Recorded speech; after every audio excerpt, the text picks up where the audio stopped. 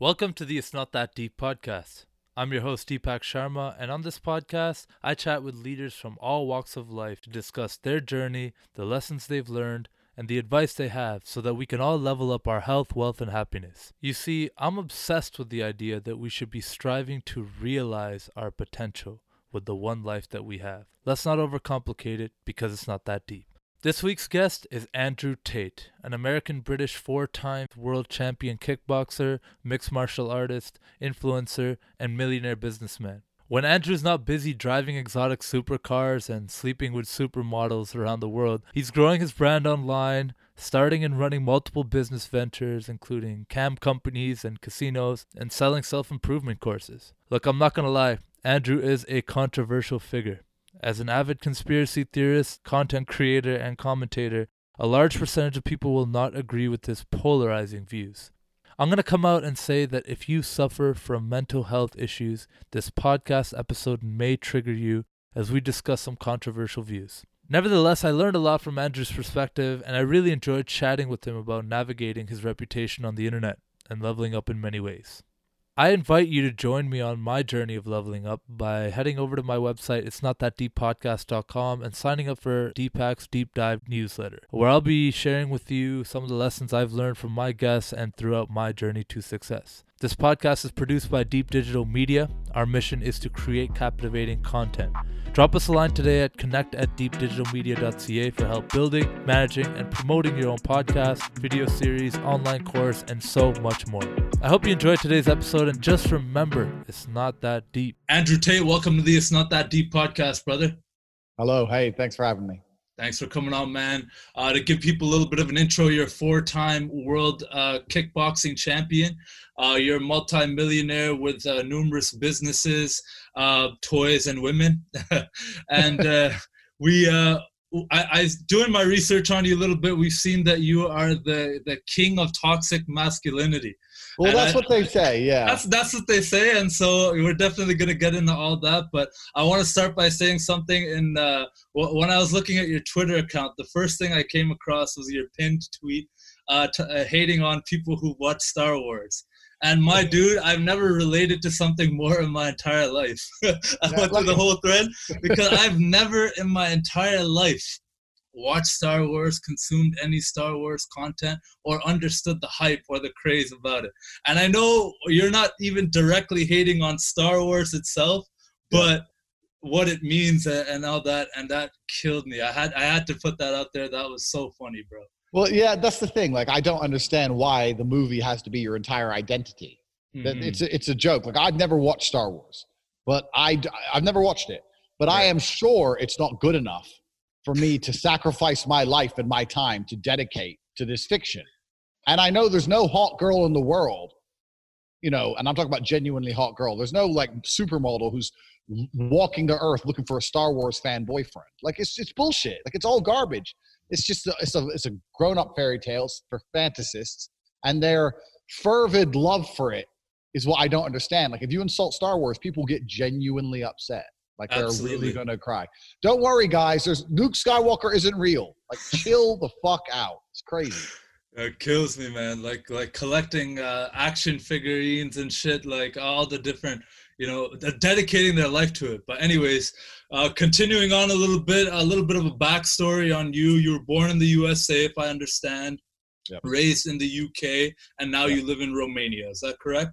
Correct. So a bit of a jump. Yeah, born in America, raised in England.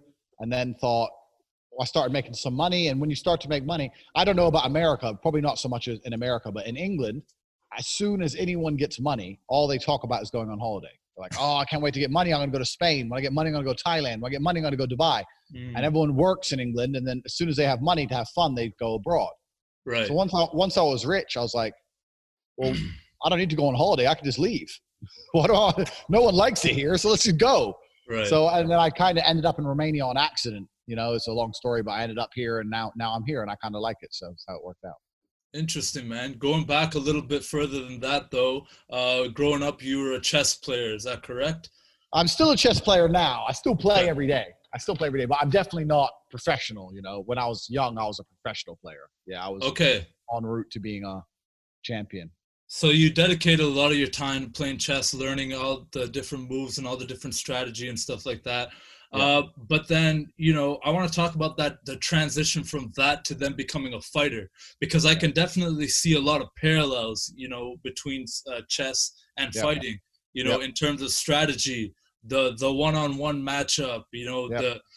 thinking every move ahead, and every move has consequences, and you have Yep. to live with those consequences. But Absolutely. talk to me as a young kid, and I don't know the ages, nor do I really care what age you are, but like, when you were young, when was it that like, man, fuck this chess shit, I'm gonna fight?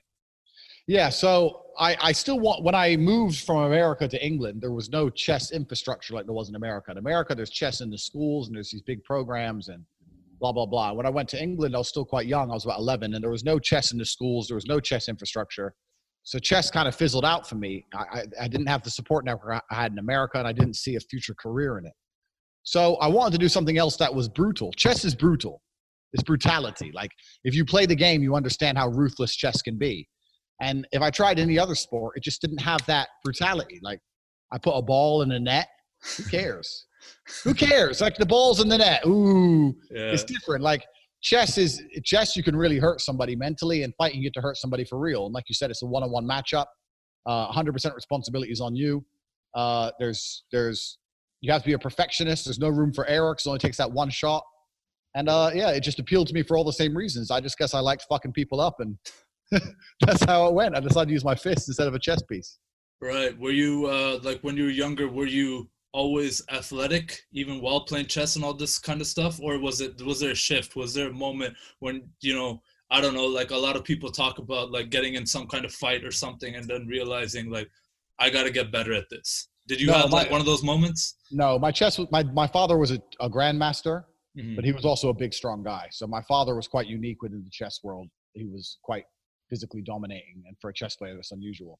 So even when I won, when I was in the under 15s in Indiana, I won the state chess championship at 5 years old, the youngest to ever win it. And when I won it, my dad said to me, "Look, you need to take a month off chess and go training, go play football. You're not going to grow up to be a geek." I was never on path to be a geek. We always understood the importance of physicality, and I was always raised to be physically capable. So it's not like there are some chess nerds, but I wasn't a chess nerd. I was a chess badass. So I was always ready to kick ass. So it wasn't a big shift for me in that regard, really.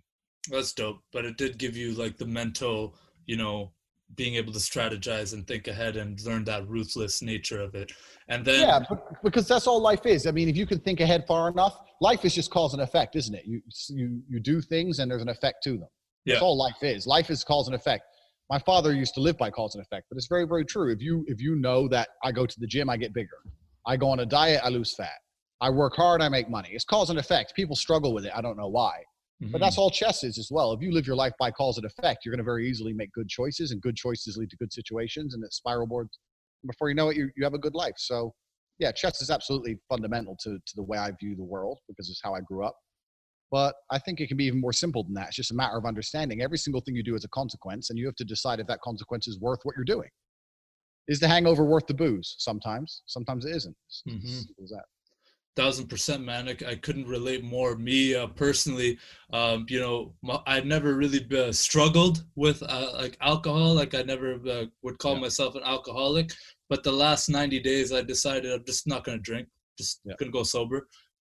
Test my mind. See, like, and then the first couple of weeks was like, oh, you know what? It's kind of weird, like going out or going to the bar or doing something and like not drinking, and like you notice how stupid people can be when everyone's fucking drunk around you, or like how it could be almost a little bit weird, right? But then when you realize that, I'm comfortable in my own skin, like it doesn't matter, I can have just as much fun without the booze. Now, like 90 days I haven't drank, and it's like, I don't even need that shit, but now I'm gonna appreciate it so much more, and it comes back to that cause and effect. Yeah, absolutely. And that's also how life works, isn't it? You always appreciate what you don't have, and you always appreciate things that are taken away from you. So this is the whole point of fasting. Fasting's a huge thing now. Everyone talks about fasting all the time. But basically, it's just denying yourself something so you can enjoy it more when you have it. Mm-hmm. And this is a basis of life. This is human nature. If you could have everything you wanted all the time, you'd enjoy none of it. This is the truth. Yeah, so you have to not have certain things. So yeah, like one of the reasons I do love to drink sometimes is because, very much like you, you are now. When I was fighting, I went through long periods of not drinking. So I wouldn't drink for 6 months, not a drop. Yeah. And then for three weeks, I'd be drunk every day. And then for 6 months, I wouldn't drink again. That's why it was fun, because of the polarity. But if you can drink anytime you want, it gets boring, like everything in life. I sense a common theme when I see some of your content, some of your videos and this kind of stuff, that you are, for lack of a better way to put it, an extreme person. You operate on either end of the spectrum for whatever it is that you do. You don't want to settle in the middle of the bell curve and the average. I'm seeing this when it comes to building wealth, yep. having your own opinions and sticking to them, and, yep. Giving them out and not tiptoeing over how you feel about shit and stuff like that. So we're obviously going to get into all that, but, keeping it on the fighting for a little bit, talk about your kickboxing journey and what that was like, what some of the wins and losses taught you. Yeah, man, it was a long time, and I kind of miss it. I miss the days of war, to be honest. Part of me misses it, but I was broke as a joke, man, and I just Googled no rules fighting. That's what I typed in when I was 16 years old, when I first moved to England, and I found a gym run by a Bosnian guy. There was 4 Bosnian men, full-grown men. I turned up. He said, "Can you box?" I said, "Yeah," and I got knocked out my first session. And I just kept going back, and then from there, my coach never asked me if I wanted to fight. He's like, "If you train at this gym, you have to fight." And only 2 months later, he gave me a date for my first fight. I just turned up. I got in the cage. I won. Against I was only like 19. I was fighting some doorman who was like 10 kilo heavier than me, like a doorman, like a 28-year-old doorman. I won, fuck knows how.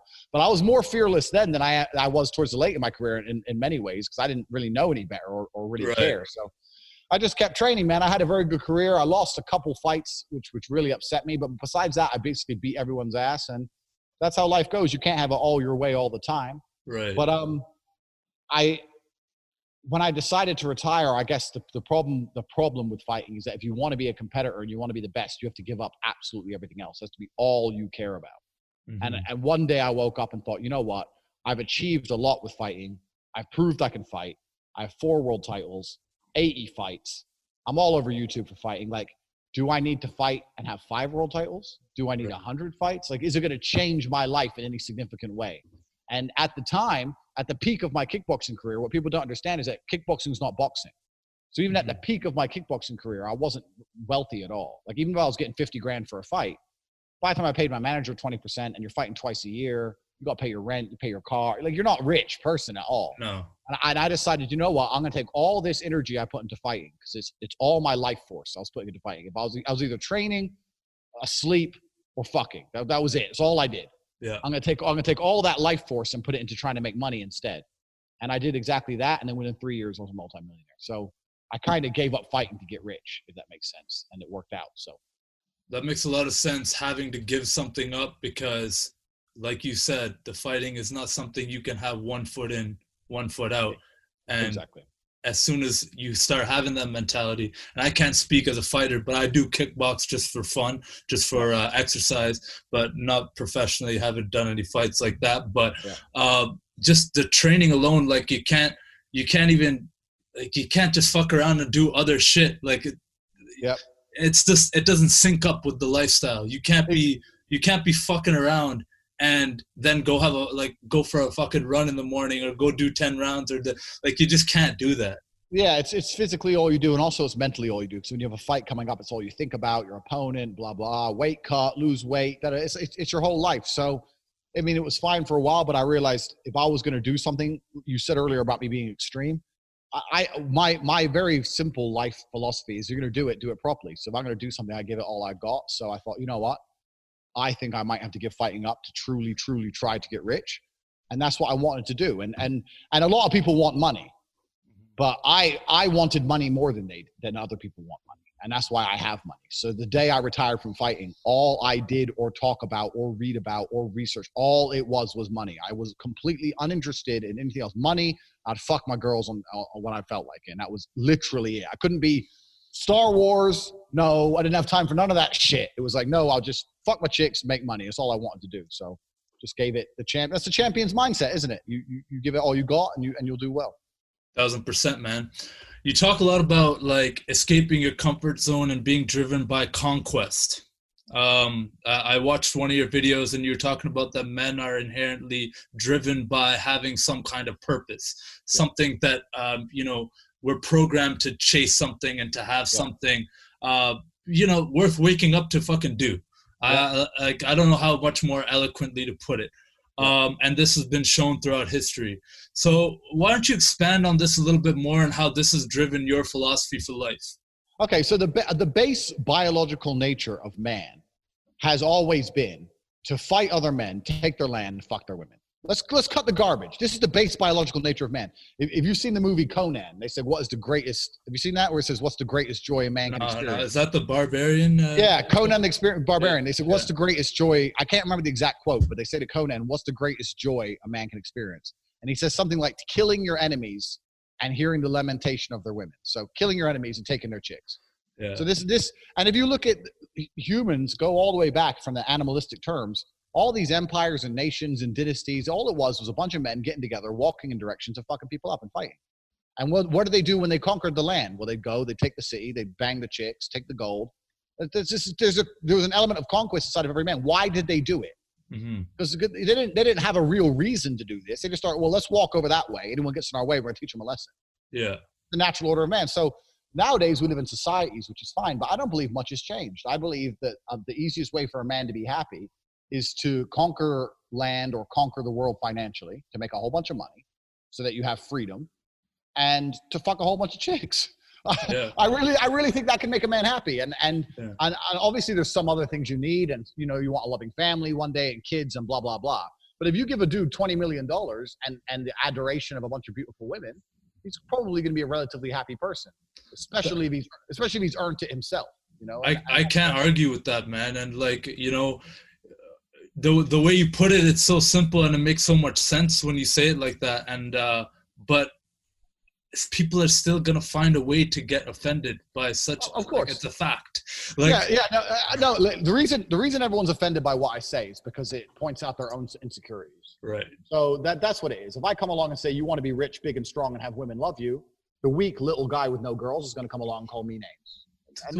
It's always misogynist. Like what? Yeah, exactly. And this is the way the world works. And it's kind of like the more of this hate I get, the more correct I know I am. I know that every single human has a biological imperative to reproduce. Every single man has a biological imperative to find beautiful women, young, beautiful women. Every single man has a biological imperative to want to feel important. The easiest way to be happy as a man is to feel respected. If you go places and men and other people show you respect as a man, you feel happy as a man. You can't be happy as a man if you're not respected as a man. So how do you get respected? Well, you pull up in a Lambo, you have 20 mil in the bank, and you got 3 women with you. Now you're respected. Like, what the fuck? So it's not complicated to me, but a lot of people want to deny the reality because they're not prepared to do what it takes to get there. So this is all it is. But it doesn't change my life. Like, if you want to sit there and pretend I'm not right, you can go to Pornhub and do what you got to do. But I'm living life for real. So. 1,000%, man. And I saw one of your tweets and it fucking resonated with me. It was the easiest way to make yourself unhappy is to measure your life purely on how happy you are. A healthier mindset is to accept that you don't care if you're happy or not. I don't care how I feel because my decisions are conscious. I never want to go to the gym, but I always go.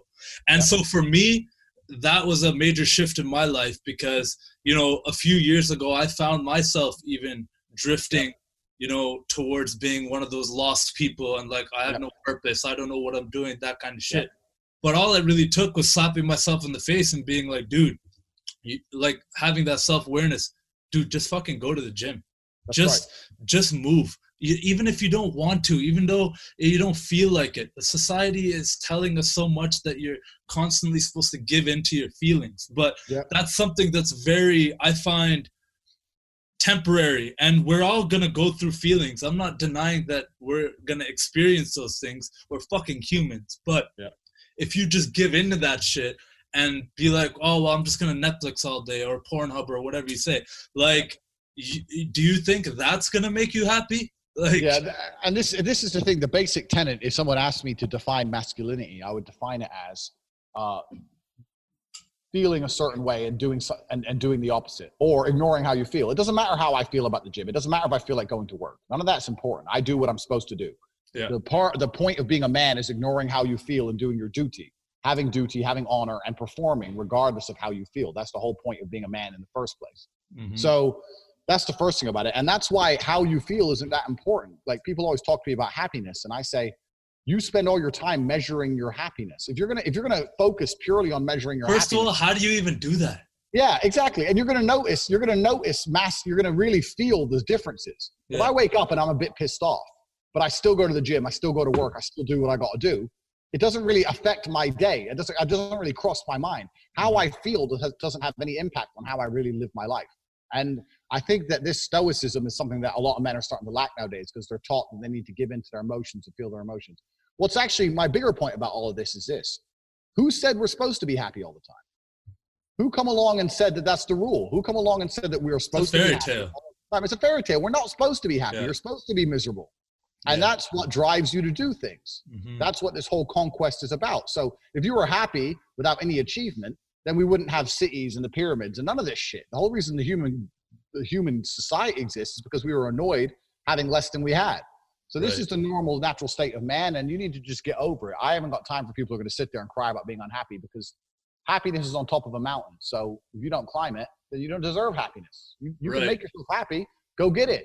You don't want to get it. So if you don't want to get it, then stay miserable. Just don't message me. I have very little sympathy for these kind of people. And I've been attacked before in the past about my unfair stances on mental health, but I don't think it's unfair. I just expect every full-grown man to take responsibility for himself and his life, and I think it's as simple as that. Well, I think, like, you know, if you're looking at, you know, the people who are going to be lashing out on you or whatever, showing how they feel about your stances on this stuff, I don't think they're boiling down the message and having these kinds of conversations with you. Because even me, when I see a headline like "depression is not real," yeah. Okay, that catches my eye. Okay, wait, what does this guy mean?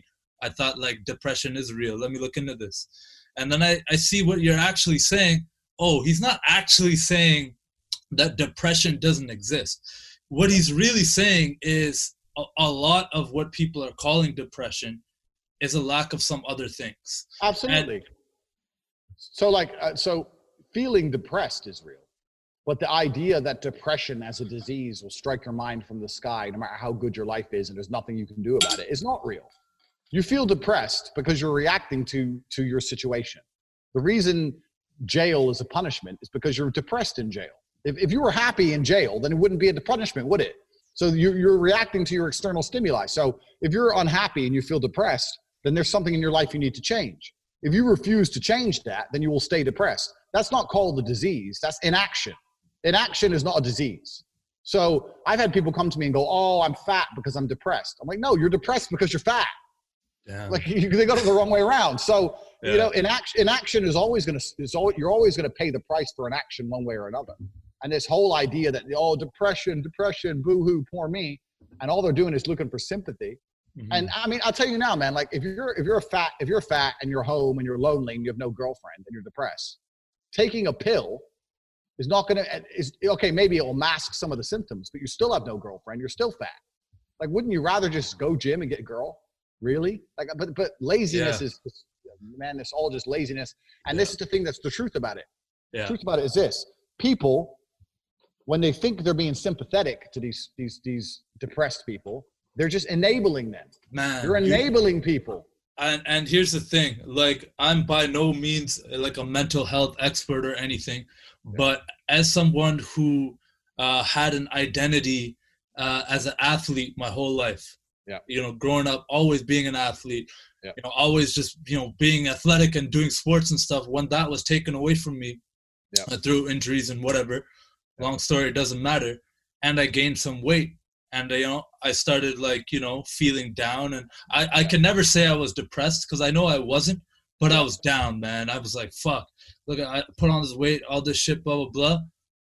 But then I went and did something about it. I'm like, let me just like go, like, tackle this problem, get that confidence back, and just be like, it's all good. I'm not just gonna identify with, oh fuck, I guess I'm depressed now. That's it. Yep. It's a cop out, and that's exactly it. That's exactly Yeah. it. Because the reason when I said depression wasn't real, everyone lost their minds, is that depression is the ultimate cop out for failure. I'm failing in my life. I'm not doing what I say I want to do, but I'm depressed. They think it's a cure-all. This is my excuse for everything. And if you take away people's excuse, then they don't like it because now they have no excuse. Now, why are you not going to the gym? Oh, you're actually a lazy bastard. Oh, you don't want to admit that. And you're seeing that now. You're seeing that now more than ever. All the same motherfuckers who are like, oh, I wish I had more time to work out. Oh, I wish I could, I wish I could like, have a home gym, or like, oh man, if I worked from home, life would be amazing. All right, there you go. You got it. Boom, it's a genie in a bottle. Here's all the time. Here, work from home. Here, you can literally go for a run 3 times a day if you wanted. You could cook all your meals at home. You can literally, you're in complete control of this situation. Oh man, this being at home's got me all sad. I don't want to work out. All right, man. It's the problem. The gym. It's the problem. No, you have all the tools like in Western society. And the big point is the big thing that you said there, that I think, people are going to listen to this and they're still going to get triggered. They're still going to be upset. Oh my God, he's like completely disregarding depression or mental health, all this. Boil down what you're saying. For me personally, I can't say this about everyone, but for me personally, it didn't help me when anyone was enabling me when I was in that situation. It didn't help me when people were like, oh, it's okay. Like, oh, no, that's fine. Like, yeah, have that extra burger. Yeah. Like, no problem. Here's some extra, I don't know, fries or whatever. I don't know, whatever bullshit. No, what helped me was the harsh messages. Yeah. Yo, dude, you're getting fat. Yeah. Yo, dude, get your shit together, bro. What the fuck's going on? And that's what made me change. Because life's harsh. This is the thing. Life's harsh. Harsh messages are realistic messages. This is welcome to the real world, motherfuckers. You want a message that's going to have any kind of weight. It's going to be a harsh message. Mm-hmm. And this is people are trying to hide themselves from harsh realities and just live in some kind of fantasy dream. Yeah. You should never, when I said depression wasn't real, I had a lot of people attack me trying to change the way I think. And I tweeted something back then. I've been banned on that account by now, but I had tweeted and I said, why would I adopt the thinking of unhappy people? I'm happy and I live a successful life and I have everything I want. Yeah. So why are you going to come along and tell me that I'm wrong to think the way I think? And I'm going to be like you, the guy who won't get out of bed because he's too sad. Like, why would I want to adopt a single iota of your mindset? So you can fuck off. I know I'm right. And you think I'm wrong, but also look at the way your life is. Like, do I want your life? No. So I don't want to listen to you. And this is another thing about the depression thing. If depression wasn't an excuse for people, I was talking to one guy approached me in my inbox and he was quite nice. So we had a conversation. He was saying how depression's real, blah, blah, blah. I said, listen, if you're not using depression as an excuse for your failure and it's genuinely a plague on your life, and you see me who has never been depressed ever, surely you should be trying to adopt my thinking as opposed to trying to change mine to yours. Like, surely I know something you don't know. If it's not an excuse and you really just want the cure, well, I'll tell you the cure. Think like me. Oh yeah, but you have motivation. What does that mean? What does that even mean? Yeah. Oh, don't get me started on this. Bro, don't get me started on this whole motivation thing. Because my whole life I've heard this word and it never actually really made any sense to me. Because, yeah, we all know what it feels like to have some inspired moments and motivation where you're pumped up to do something. Yeah. But that's fleeting. Yeah.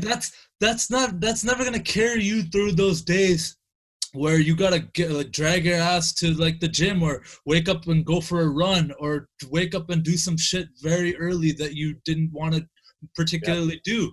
Or, oh yeah, I'd love to sleep in that extra hour or whatever. No, fuck it though. Like it's not that I'm motivated to get up and do it. It's discipline. Like exactly. It's discipline. Exactly. If you have discipline, you don't need motivation. No, I completely don't believe in motivation as a long-term thing to carry anyone through any result. 0%. It could be a spark, but even then I think that's like weak as shit. When I played football, I used to think that motivation was real. I used to watch the pump up videos and big hits and like crazy music playing and get amped up. But I remember someone told me, it's like, yo, what are you doing all that? Like, what's all that shit? Like, I'm like, I don't know, like it's pumping me up. He's like, if you need something external to pump you up, then you must not be confident in your ability, or you haven't practiced enough, or you're not ready. I'm like, that shit hit me. I'm like, bruh, I carry that shit for the rest of my life. I'm like, I don't need to have music playing to pump me up. Do I like it? Sure. Yeah. I'm not saying don't ever listen to music, but don't rely on something external to bring out some result. Absolutely. It has to come from within, and that's discipline. That's self-awareness. And we're back to cause and effect again. We're back to the very basis of life, isn't it? Cause and effect. Oh, you have motivation. No, I just understand cause and effect. And I live by those principles. I know if I work hard, I'll make more money. I know if I train hard, I'll have a better body. I know if I get out of bed, I'll do more things than if I stay in bed. It's cause and effect. And you know that as well as an adult. You just want to pretend it's not true. And you want an excuse to not perform, an excuse to not do anything. And depression is the excuse you come up with. And that's why they hate when you attack their excuses, because you attack their entire identity, you attack their religion. And then they just call you names and call you insensitive. And they insult you on the internet like everyone does to me. And I continue to be a successful millionaire, and they continue not to be. And it is what it is. And it doesn't bother me one iota. And that's life. It's up to them. But I mean, I've said this a million times when I've met people who are sad or depressed. I say, listen, you need to stop talking about this shit and get some work done. Stop talking. What is these words? Oh, I'm depressed. Shut up. Let's get down. Let's do some stuff. You know, because it's all you're living in some fantasy in your mind. And if you live in the real world, that crap will get knocked out of you pretty quickly. I'm pretty sure of it. That kind of brings me to, some of your views on Western society as a whole. Yeah. Do you think it's people's fault that they've been conditioned to think this way? Like, do you think there's a lack of people like yourself out there to actually, for lack of a better word, show them the light, like guide them, like, hey, look, it's like all these things you've been taught are quite frankly false. Yeah. Like, do you think that is people's fault to not seek that stuff out on their own? I wouldn't say it's their fault. I think a lot of people don't understand the reasoning behind why a lot of this garbage, such as depression, is propagated and supported by the media and Hollywood. Okay, if let's say you're in Hollywood, you have 100 million followers. Do you think you can just say whatever you want? Do you think you can just say your opinion? Or do you think there's people who say, no, you can say this, you can't say that. You can say this, you can't just have 100, 200 million followers and start spouting your mouth off about what you think. Because you're controlled, because you're part of the agenda. You're basically they got God. Publicists, they got exactly. This, they got that, yeah. You're basically God to people, you know, you're worshipped and everything you say has weight. So that's the reason they'll turn them all against Trump. That's the reason they will get all these Hollywoods tweeting about depression all the time. So why is depression as a whole, let's stay on the depression subject, because it's one of many. There's many, but let's just stick to this one. Why is depression as a whole propagated by the machine? Why does the West want people depressed? And the simple answer is because when people are weak-minded, it's easier to control them. So if you have a society, all you need is a few strong-minded men, a few brave men to do the law enforcement and go die in a desert somewhere. And everyone else you just want as a tax slave. You don't give a shit about their happiness. You just want them as paying taxes, doing a job they hate, depressed, but, you know, so they don't rebel or resist or think for themselves too much. Because if you're depressed, you're self-obsessed. If you're depressed, you're selfish. If you're depressed, all you think about is what's in your head. You don't care about the world anymore. You don't care about anyone else. You don't care about society. You don't care about other people. All you care about is yourself. You're caught up in this spiral of self-obsession. I'm depressed. They want people depressed. They want you sad and going to work and coming home and taking your pill and doing your job and paying your tax. And especially as a man, I mean, they care a little bit about women happiness, but the world doesn't give a shit about men being happy. They don't care about men being happy at all. We were 1,000%, man. We were the fodder to die for the longest time. Mm-hmm. And you look at the life of, there's many men in America or the West today who are going to work, working hard, making money, coming home, spending all their money on a wife and kids. The kids don't listen. The wife doesn't suck dick. They're fucking basically suicidal, and they just keep going to sleep, getting up and going back to work. And it's just a never ending cycle. And they can't leave the woman because they're going to get divorced, destroyed.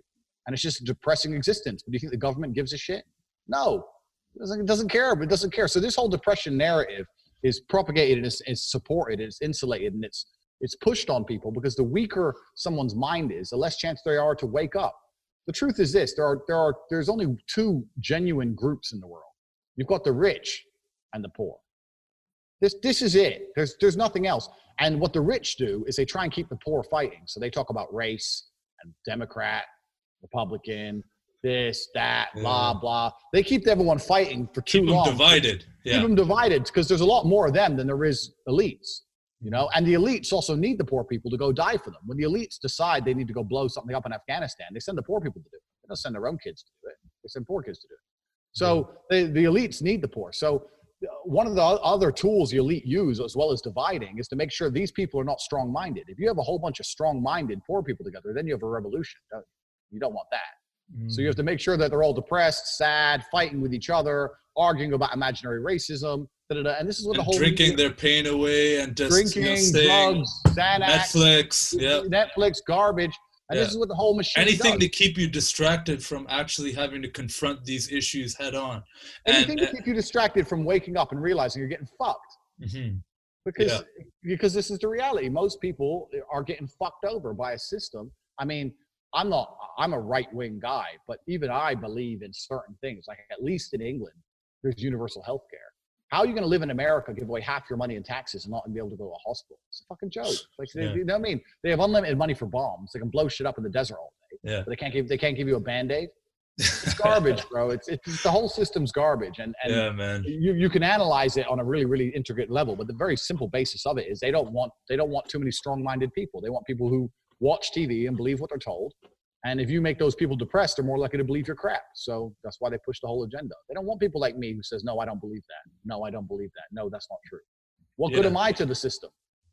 No, exactly. I'm no good to the system. I make my own money, and I fucked off to Romania, and I'm a millionaire in Romania, and I refuse to talk to any of these people. So they don't want people like me. They want people who are just cogs in the machine. And that depression is an element of that, along with many other things. But that's one of the reasons depression is so propagated by the media. That's my belief. Damn, man. I love how you put that. This is why I started a podcast. I'm learning shit.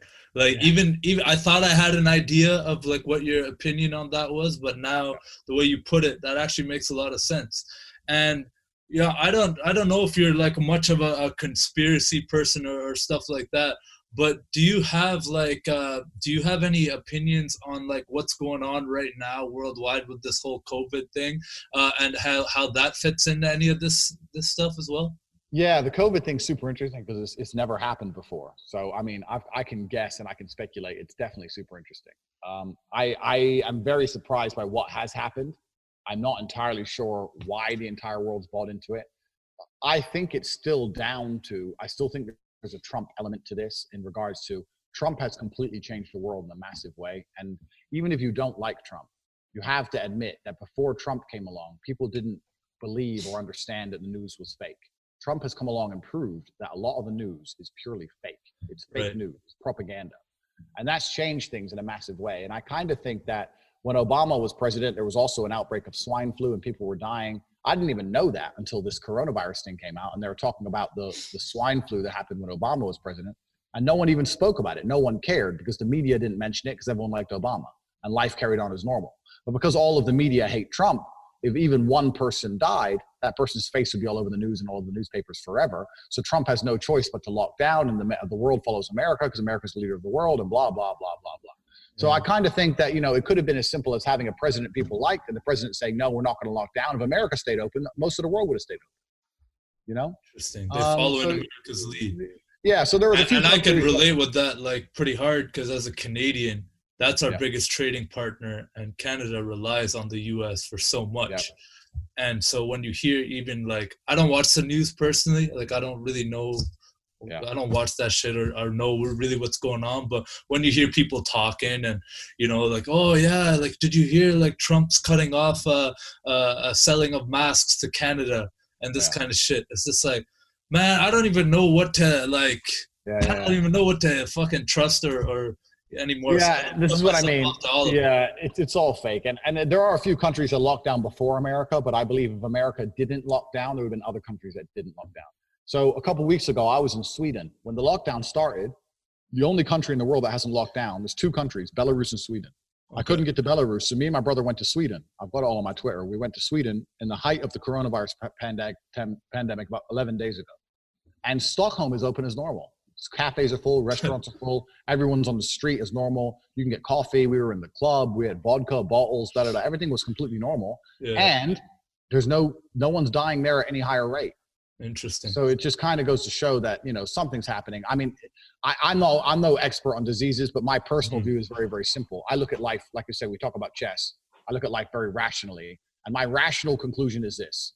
If 4 out of 5 people who get COVID don't show symptoms, this has been agreed by the news. They said 4 out of 5 people are asymptomatic. Of the 1 out of 5 people who show symptoms, only a small percentage of them die. So that means, if that's the case, would the World Health Organization identify this disease instantly? Well, the answer to me is no, because if the disease first came out and most people who get it don't show any symptoms, and the people who do get it, a lot of them don't die, and the ones that do die, it's of pneumonia, how long is it going to take for the World Health Organization to even sit and go, okay, this is a brand new disease? It's going to take a long time for them to even work it out because they're not testing for it. They've just got people dying of pneumonia like they do every day. And then isn't it dangerous to give them so much power over the whole entire world, even in terms of us having discussions like this? Like if I put this up on YouTube, I heard now YouTube is taking down any content that goes against what the World Health Organization says. If I start to say, hey guys, like if you're young and healthy, and you take your fucking vitamins, I don't know, you're just a relatively healthy person who's not immunocompromised. If I say that, they might take it down.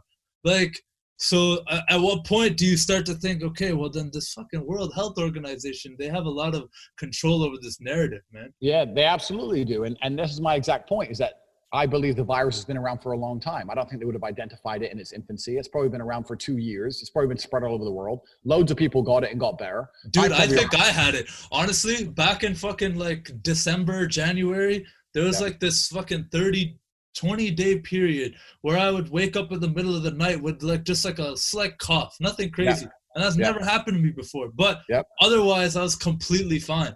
I'm like, bro, I fucking had this COVID shit. Yeah, that's what I mean. So it's been around forever. And that's why the whole lockdown's stupid, because the people who, people were dying of it, and no one even noticed until the whole media hype. The media hype controls the world. It always has, it always will.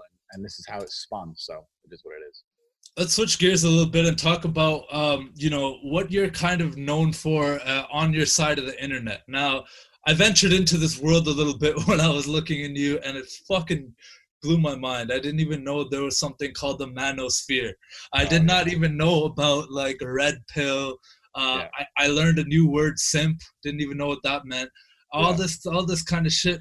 Talk to me, a little bit about how you feel about how you've been positioned. And obviously you're doing a good job capitalizing off of it, but kind of like taking a step back from it. How do you personally feel about where you've been pushed? So I've kind of ended up there on accident. I was definitely not a red pill guy. I'm definitely not a manosphere guy. I'm a kickboxing world champion. So the red pill, anyone who's listening to this, red pill is a saying taken from the Matrix, where you take the red pill, you see the real world. And the red pill is about the real world about women. So it's about how to get girls and the truth about how women think and how to be a man and how to have good relationships with women and how to avoid getting destroyed in divorce court and all these kind of things. A lot of the guys who are in this space are simply dudes who got married, got divorced, got upset about it, have their heart broken, and can't get over it. And they're still big babies. That's the truth about most of them. And they try and come across super masculine, like tough guys, but it's very easy to see the reason, their motivations behind what's happened to it is that they're upset. They have trauma. A girl left them who won't suck their pee anymore, and they're being little bitches. Mm-hmm. I ended up there on accident. And the reason why is because one of the companies I was running was a webcam company. So I had girls working for me. I had beautiful girls online sitting, talking to guys and taking the guys' money. So when I got on Twitter, everyone found out I had this webcam company, and I kind of ended up going in the corner of that space because they're like, okay, well, all these guys talk about how to get girls. Right. This dude has 20 girls working with him for him, living with him, and paying him money, and they're all hot. They're all super hot girls. We want to learn from Tate. Tate has a different angle on it all. So then they just basically put you on this pedestal of this guy's the god. He's good at pickup or getting big ass chicks and shit.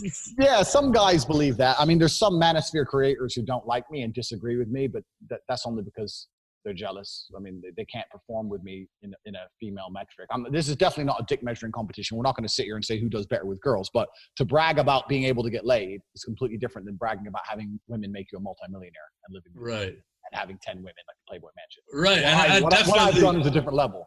Yeah, definitely. I want to get into that as well. Talk a little bit about, how you basically set up these relationships with these women to actually make money for you on these campsites. That's fucking mind blowing in and of itself. But just sticking to this for a second, like, you've leaned into this, and I have. Tell, yeah. you know, you could tell that, you know, a lot of these people, and I'm probably, bro, people are gonna fucking comment like crazy on this fucking video, like, what is this guy, blah blah blah, this and that. I don't really give a fuck. I just think it's very funny how passionate some of these people are in your tweets and your Instagram on this and that about just anything you put out. Like, it's got to be kind of entertaining a little bit as well. Like, do you soak it all in sometimes? I've become a bit of a leader, and the reason I've become a bit of a leader is because I kind of have the poster life of what everyone thinks they want. Right. So I have a whole bunch of beautiful women. I have 9 supercars. I have a mansion. I say what I want.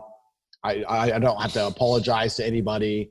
I can upset everybody and nobody can come for me anyway. Like, I've got a degree of freedom that people like. So I definitely try, and I know there's a lot of people I inspire. And, you know, I never really went out trying to be like a leader of men or anything. I just living my life and saying what I believe. And there's people who latch onto it, but a lot of the people who've latched onto it have definitely improved their lives. So I have a private community called the War Room. You can see it on CobraTape.com, and there's only 500 men in there who I deal with on a day-to-day basis, and I train them. And everyone who's joined the War Room has made more money.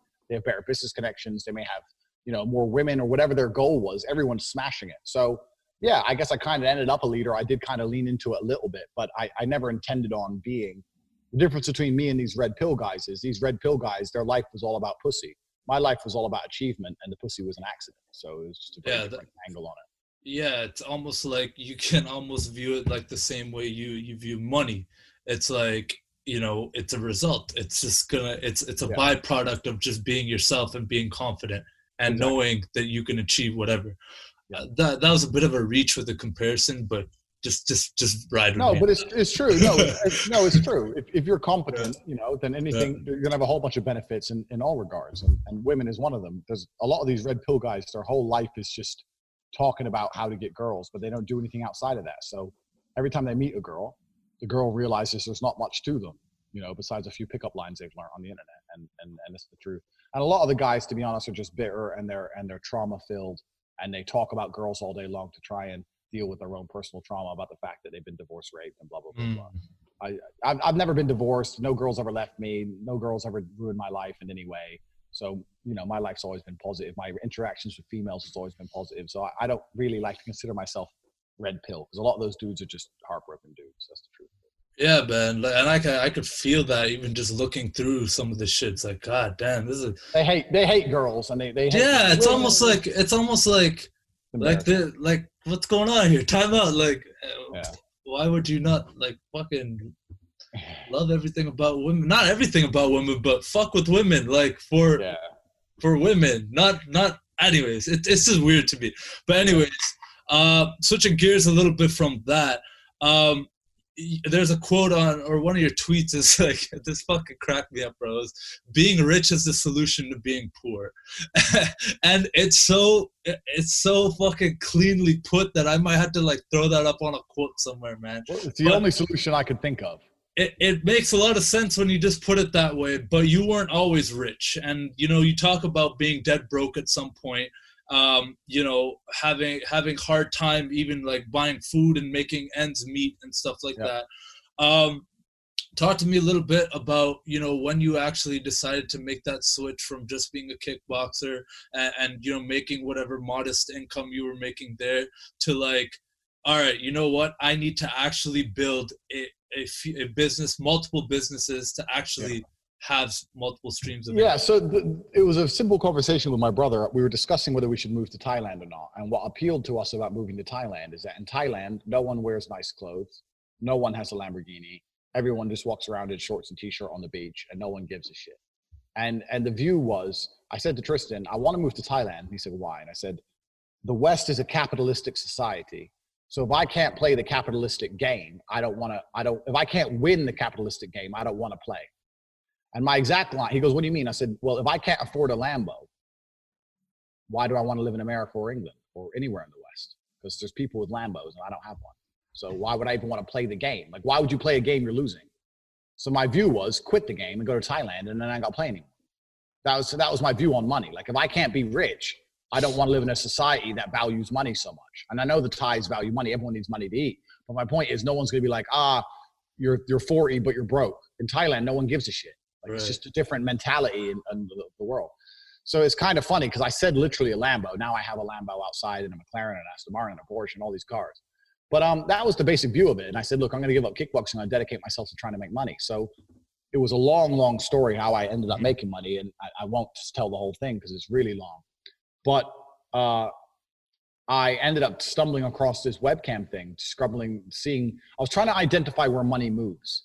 So I always understood, even when I was fighting, I ran a few different businesses, a few different hustles. I was always like a hustler. I always understood how to get money in. And I wouldn't consider myself a businessman. I was a hustler. And when you're a hustler, you identify how money moves. You identify where it's moving and you stand in the middle. So if my friend wanted to buy a motorcycle, I'd be like, oh, I know a guy with a really great bike. I didn't even know a guy. But I'd find one on the internet and I'd add a couple $100 on top. And, I was always trying to fucking find money. Yeah. And my view on money is that it's like water. Water is always moving. And if you stand in the middle, you're going to get wet. So water is in a river, and then the sun comes and it evaporates. It goes into a sky. It rains. It goes down to a lake. And then it's always moving. There's always a cycle of water. You just have to be in the right place at the right time, and you're going to get some. So I was trying to identify where money was moving, and I found these men sending money to webcam girls. And I thought, well, why don't I get girls and train them to be webcam girls and be their manager and handle all the tech support and the emotional support, because there's an emotional side to the job as well. And that's kind of what I did. And long story short, it made me millions of dollars. And that was the beginning of it. And I opened up a whole bunch of other stuff from there. So. Yeah. So then from there, you went to doing kind of, positioning yourself as that leader and having all these courses and these memberships and stuff as well, right? That's another side of your business, like kind of the mentorship, the coaching, that kind of shit. And then there's also was there some casino thing you're doing as well? Yeah, so I've got CobraTape.com where I sell all the information I have. And the reason I started CobraTape.com wasn't to make money. I was already rich before it started, but I kept getting emails from people. Tate, I want to know what you know about women. I've seen the pictures on your Instagram. I've seen the kind of girls you have. I need to know what you know. Or Tate, I want to run a webcam business. Or Tate, will you teach me this? So I just put it all together in the courses. And one of the reasons for that was it saves me having to email the same thing over and over again. So CobraTape.com, you can learn everything I know from start to finish. Everything I know about business is in the Hustlers University. Every single thing I know about how to become rich is in there. Every single thing I know about how to run a webcam business, I'll teach you. Every single thing I know about how to get girls, I'll teach you. You got Forex in there as well. Everything I do to make money, I'll teach everybody everything. Right. That's CobraTape.com. And then now I've recently invested. I'm opening 12 casinos in Romania. So slot arcade casinos. So that's some more money. And then, I'm financially doing very well. I've definitely got enough money. I don't need more money. But I believe in working hard, but also I believe in enjoying my life. So I'm just going to get these casinos open, and then I'm going to, go driving around the continent for the summer. And if this virus ever disappears, and have some fun. So that's the plan. That's dope, man. I feel like you've reached a pretty dope stage in your life. And obviously having just met you only an hour ago, I think it's pretty cool to see that journey, because me personally, I see myself in that more beginning hustler stage. I just launched a business a couple months ago, and it's doing pretty well. And, my whole relationship to money has changed. Having immigrant parents, and God bless them, love them to death, but you're taught scarcity. You're taught to save and be frugal with your money and hoard it, keep it close to your chest. But now, from learning from,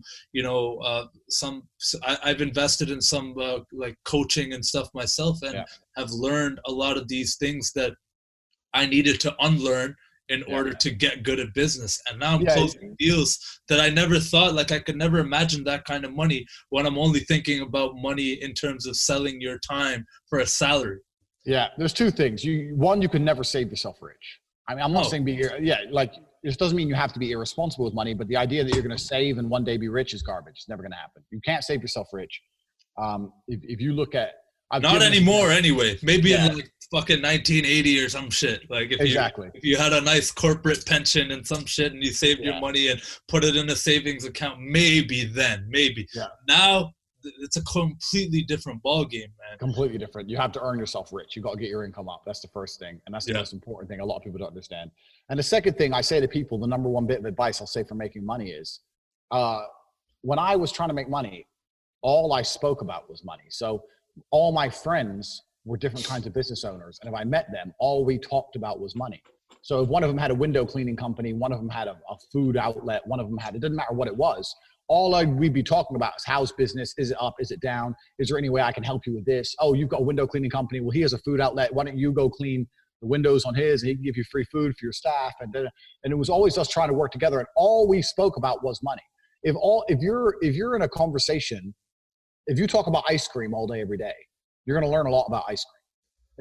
It's very simple. If for 6 months, everyone you talk to in your spare time talks about ice cream, you're going to know a whole bunch about how ice cream's made, flavors, how it's stored, how it's transported. You know everything. 1,000%, man. It's the same with money, but most people don't talk about it. They meet their friends, they talk about video games and Star Wars. And they have a few beers and they just talk about irrelevant bullshit. And it's also about surrounding yourself with people who are gonna elevate you, right? Making sure that you're having conversations with people that are actually gonna make you a little uncomfortable, make you a little bit like jabs. You need people that are gonna and it comes back to, cause and effect. And it comes back to having people not enable you and, be like, oh yeah, what was that? Like, I like sports too. I'm not going to say I'm some person who just never watches sports, but I'm not here watching like fucking every sport 7 fucking nights a week, 3-4 hours of my life. No, I dedicate 3 hours once a week for NFL season. That's literally all I do. One team, that's it. That's time I set aside. But I'm not watching the NFL draft. I'm not out here fucking reading ESPN, following every trade, like wasting all this fucking time on all this bullshit. I'd rather build money. I'd rather fucking build a foundation to make money and wealth and set myself up for freedom for the rest of my life. That's exactly right, man. And a lot of people will say to me, well, I agree with you, Andrew, but what do I do if my friends don't talk about money? And I say, well, you need some new friends. Find some new fucking friends. Find some friends who want to talk about money and sit and talk about money all the time. And you might come up with an idea and maybe you can launch it together. And before you know it, you'll have money. So you're not going to have, and if you don't prioritize something, it's not going to enter your life. And money is exactly the same. What do you have to say about adapting and pivoting in business? And, I could tell you, for me personally, starting off, I had this vision of what I'm going to offer and my niche and everything. And I'm like, you know what? I'm going to sell a podcasting solution. I'm going to help all businesses and brands like start, manage, grow, produce, promote their own podcast. Boom, this is going to be the thing. Then this COVID thing hit and I realized, you know what? Fuck. Like, I got to pivot too. I'm going to help people put courses and stuff online and manage that whole solution. And the podcast can be something packaged in that and stuff like that. What are some of the things you've had to pivot to and change in your businesses as well to just kind of stay with the times? I've done everything. I've run so many different companies and they've all changed all the time. And on CobraData.com in My Hustlers University, there's 100 lessons and there's 100 stories and 100 lessons in business. And basically I've got to a point now where I've run so many different kind of companies. It doesn't matter what company I try and run, I approach it exactly the same. I approach all of my businesses the same way. And that's what Hustlers University teaches you, which is my blueprint on how to start a business with nothing. Because I've never started a business with investment. Every single business I've started with basically zero. Yeah, you should be able to start with nothing, right? With nothing. The only ones I've invested money in is to casinos. And the only reason I'm doing that is because I'm already rich. So like, it's different to run a business when you're already rich than when you don't have money. It's different. But like one of the very simple philosophies inside the Hustlers University, because people will come to me and say, why should I buy that? And I say, look, it took me a long time to learn all these lessons and I lost a whole bunch of money to learn them. You can learn it the very easy way. But one of the simple lessons, I'll give you a very simple example, is people come to me and they say, oh, I want to run a jewelry business, for example. I want to run a jewelry store. So I need to borrow $200,000. And I say, why? They say, oh, I need to get jewelry made. And when the jewelry's made, I need to get it imported. And then I need to do some marketing and then da, da, da, da. And I say, look, here's how I would run a jewelry company. I would get a website. I'd get pictures. I'd put the jewelry pictures on the website. And I'd do whatever I thought I was going to do to get sales in. My Instagram posts, whatever. And one of two things are going to happen. I'm going to get sales or I'm not. Now, if I get sales, then I don't have any stock because I didn't waste any money. But then you can send them an email, apologize, say there's a delay, blame COVID or blame something else, promise them a free gift, whatever. And then you can use money you've already brought in to get supply of jewelry and take money you've already earned and provide the product. The other way is Or the other thing happens, you put the website up and no one buys. Well, if you put the website up and no one buys, you're going to be very happy you didn't spend 200 grand on fucking stock. No risk. So there's no need to spend the 200 grand on stock. There's no need for it. People have their whole mentality towards business the wrong way around. If you want to sell something, sell it first, buy it after. You know, like people don't understand. Like I've run so many companies. I've started with zero just because I had a good idea and a way to market it. And that's usually enough. You don't need money to start companies. 1000%, man. I've caught myself doing some of the same shit where it's like, you know, someone will be like, hey, can you do this thing? I'm like, hell yeah, of course I could do that thing. Never done that fucking thing in my life, but I figure out a way. Yeah, you know, that's right. That's how you gotta fucking do it, man. And then I do the thing, and it's all good. And I'm like, you know what? That was easy. I could build that shit in too. So I love that, man. Obviously, we've been going almost an hour now. I don't want to keep this thing too long. Yeah, I'm sure we could go for hours, and I'm gonna have you back on again for sure. And you know, when I'm in Europe, I'll come link up with you for sure. And then when you're here in Canada, you're always welcome as well. I like to kind of end my podcast with a lightning round. 5 quick questions, you know, just because I find it's a little less fucking awkward to just be like, all right, peace, you know? All right, question number 1. What's the craziest place you've ever had sex? Craziest place I've ever had sex? Yeah, whether it be public or like some badass building or fucking... Is it public? I don't know. That you caught me by surprise with that one. I'm trying to think. I don't know if there's anything that crazy. Maybe I'm boring. I never considered myself boring. Maybe. Beach. Wait, I fucked 2 Russians on a beach in Ayia Napa. Okay. Yeah, I don't know. You got caught. Yeah, the fucking Cypriot cop came. I gave him like €100. That's and then we had funny, man. And then we had to, long story short, the taxi that dropped us there left. So I had to walk back with the 2 Russian girls, about a 5-kilometer walk. And they were complaining at me, oh, you said the taxi would wait. But I'd already fucked them by then, so I was completely impatient. I was like, you're done. Yeah, it is what it is. Just shut up, let's walk. And I guess that's the story. Question number 2, your Lambo Huracan or the McLaren 720S? Which one do you prefer? Man, you can't make me choose. It's like choosing blonde or brunette. They're both beautiful. I don't know. They're good at different things. If you had to pick one and burn one, man, which one? If I had to pick one, I'd pick the Huracan. Yeah. Okay. All right, man. Number 3, if kickboxing was not your sport, what would it be?